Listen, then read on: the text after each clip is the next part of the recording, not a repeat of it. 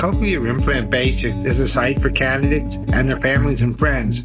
If you have been told you qualify for a cochlear implant, these podcast interviews tell how receiving a cochlear implant can be a life-changing experience.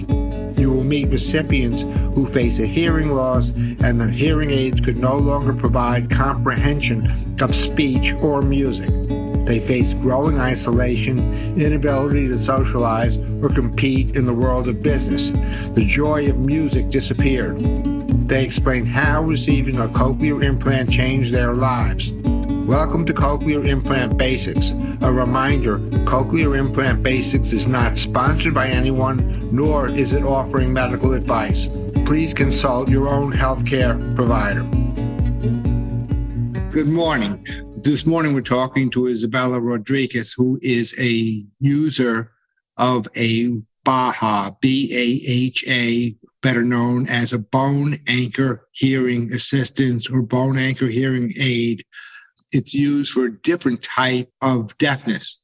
And I know when people come to our site, I've often seen confusion between using a BAHA and a cochlear implant. So I'm going to let Isabella tell her story first about her hearing journey, how she lost her hearing, and we'll move on from there. Good morning, Mr. Richard. Thank you so much for having me today. I'm Isabella Rodriguez. I'm 21 years old, and I'm currently a senior at the University of Georgia. So basically, my story starts the day I was born. I was born with conductive hearing loss, and I was born with microtia on my left side, which means absence of an ear. So basically, when I was born without an ear on my left side. And I was born with bilateral atresia, which means absence of the ear canal. So I was born without an ear canal on both sides, which is what resulted in the conductive hearing loss. Starting at around 3 months, I started on a BAHA softband, and I wore that all the way up through high school till I got to college. And in May of 2021, I received the OSIA surgery. It was a very easy, simple, and painless process. And I can now say that I love my OSIA device. I wear it every single day. I wear it everywhere I go, and it benefits me in every single aspect of my life. Do you wear it on both sides, 2 units, or just one? I just have it on one side, the left side that had the microtia, but I do plan on eventually getting the second device on my right side. So you went from the softband for almost 20 years, and obviously it helped because your speech was excellent. Why did you wait so long to get a BAHA? One of the biggest things was some other medical conditions. Once I was pretty much old enough to say that I did want to transition to surgery because, like you said, I was doing so well just with the softband. At the time, it was just best for my parents to decide to just let me continue, and we'll see once I get older. And just some other health conditions popped up. I had arthritis, so I was on some medications that would have conflicted with surgery. So once I was older, it was the best decision. Now, the OSIA is a relatively new unit. Can you describe a little bit about the surgery? Why is it different from the traditional BAHA, which is a post? Tell us a little bit about that. So the OSIA 2 is under Cochlear Americas, and the surgery was very simple, painless, quick. A little joke I like to say is that I was in and out of surgery and back home before some of my friends were even awake to start their day. It was over the summer, so I can give them some credit for that. They slept in, but I went in the morning, talked to my ENT, my surgeon, and the next thing you know, I was awake. So the OSIA, there's an internal device and then an external device. And that internal device is placed underneath the skin and the muscle layers of your head. And they just place it right under. And then they, close you up. I can't even see my scar. My surgeon did such a good job. She even braided my hair in surgery, so she didn't have to shave any off at all. So I woke up with all my hair. It was amazing. As a girl in college, your hair is very important to you. And I had, a bandage on my left side for about 24 hours, but then in another 3 weeks, I was activated. And I guess the biggest difference from the BAHA with the post, like you said, is that there's nothing protruding from my skin. And I really like the idea of something being underneath the skin rather than protruding. There's a little bit less of a risk for infection around the area, and just the delicacy around the skin that you would get from that post, you don't really get from the osseous. Now, I've known other people who have gotten the BAHA, and the post is a major issue with them, whether it's infections or bleeding on the pillow. And when they switch to a osseous, those problems disappear. So I'm sure you never face the post. So I have a question about music. How do you deal with music? Does it sound natural?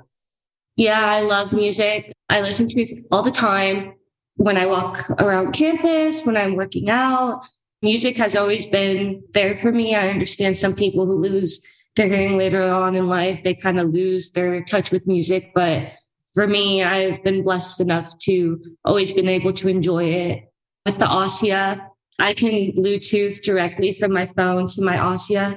So another joke I like to make is that I never have to buy any AirPods or headphones because now it streams directly into the osseous. You saved a little money there. Yeah.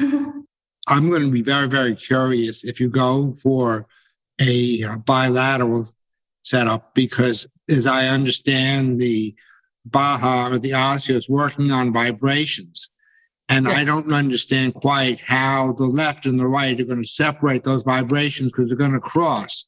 Unlike a cochlear implant where you're going to two sides of the brain directly, there's no real interference. So I'd be very curious. Now, that brings me up to another point. Have you tried using the soft band on the other side? I have not. No. I've grown up with using a device, some sort of hearing technology on just the one side. So I've never personally been curious. Like I said, I do see myself in the future getting that second abutment. And I'm sure that that's something that my audiologist will help me with in terms of, the crossover.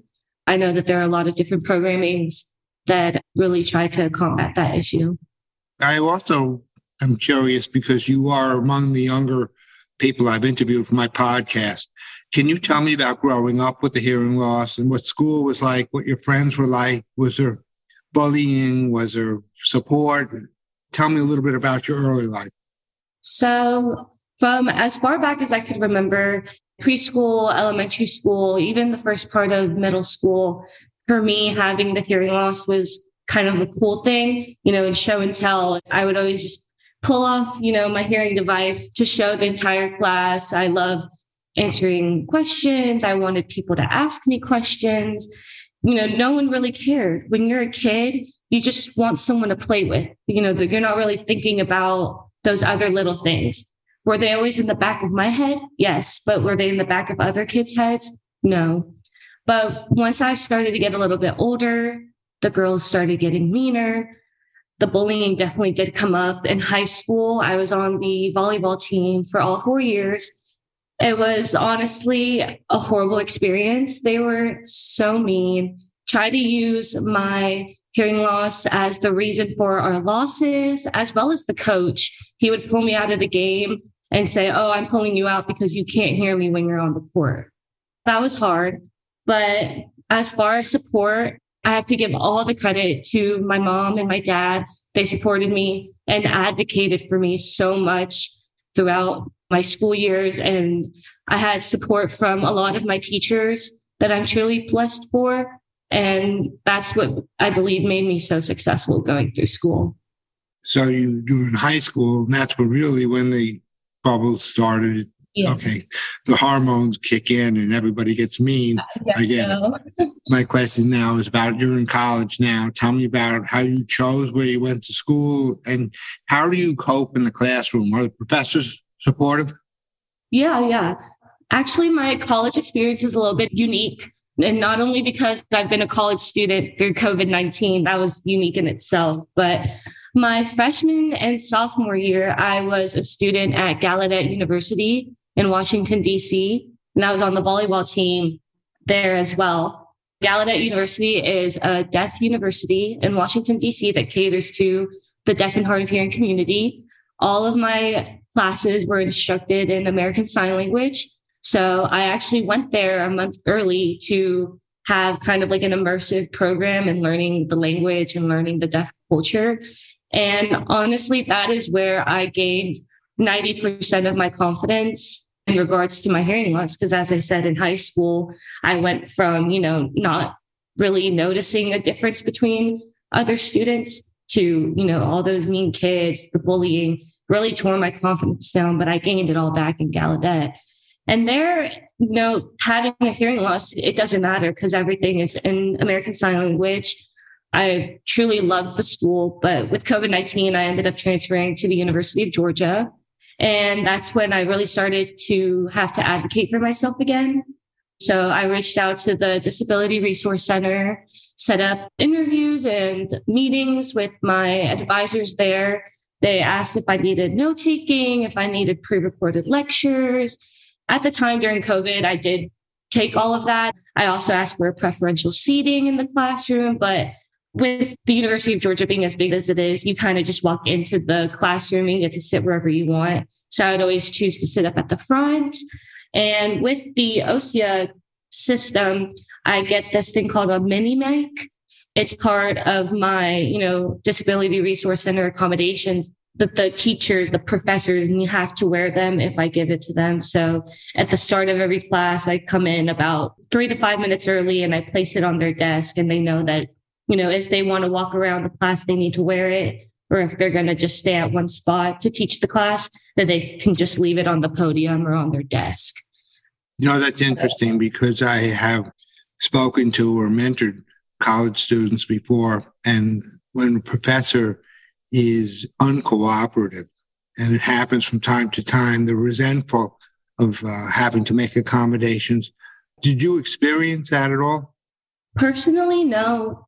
I think we've come a long way just as a society to be more accepting of people with, certain conditions, maybe need a little more extra help here and there. So I've been very lucky. Again, I've been taught from a young age to advocate for myself and to be, very straightforward with what I need to be successful. Because for me, I don't play around with my education. I want everything to be accommodated to me because I need them. So I do try to advocate the best I can for myself. Do you use anything like speech to text apps when you're in the classroom? Do they work for you? I personally don't use those, no. The mini mic is really helpful for me because it's that direct streaming into the OSIA, so I can hear the teacher's voice as if I could hear them through AirPods or anything like that. So you're very lucky. You live in an age where they're accommodating disabilities. When I went to school, I graduated almost 50 years ago. Trust me, there was nothing like that. My next question has to do with the decibel differences. Do you think there are going to be differences on each side of your head if you got a second one? Did they talk to you about that? Yeah, so there is more of a higher degree of loss in the left ear, which is the ear that is already implanted, rather than the right side. So there is a difference of decibels between the two ears. They have talked about I would actually get a better gain, even though I can hear a little bit better out of the right side, if I were to get that second device. As I said before, that is 100% something that I would talk to my audiologist about. And as far as the programming and, setting everything up goes. This has been very, very interesting. I'm sure it's going to be very helpful to people who want to know the difference between the BAHA and the cochlear. The fact that you're missing the outer and the middle ear is a problem, which is why the BAHA is required in your case.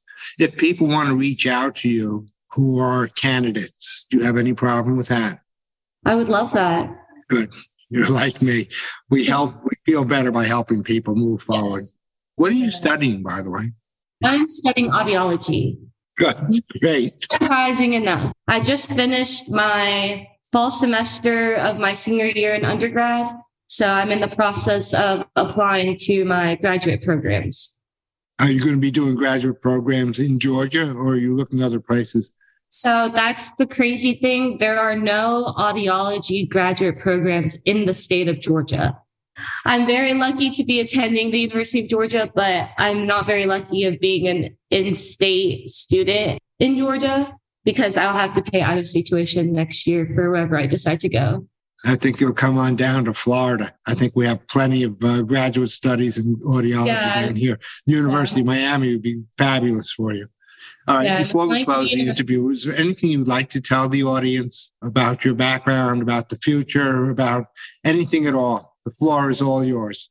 I guess my biggest lesson out of all of this is that, you get to choose your own identity and you get to choose how you carry yourself in life. And although hearing loss is something that sets you apart, it sets you apart in the uniquest way. You get this whole new perspective on life that everyone else will never understand. It's such a small community, and it's important to find comfort and confidence in the small community that you now belong in, and to always hold your head up high and just remember that there's nothing that you can't do that someone with typical hearing can.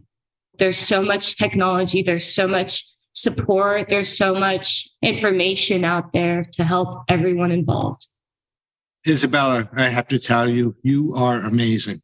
I really appreciate your time. If you move forward with the second side, we'd love to keep track of how you're doing, whether you do it or not. Thank you so much for your time today. Thank you.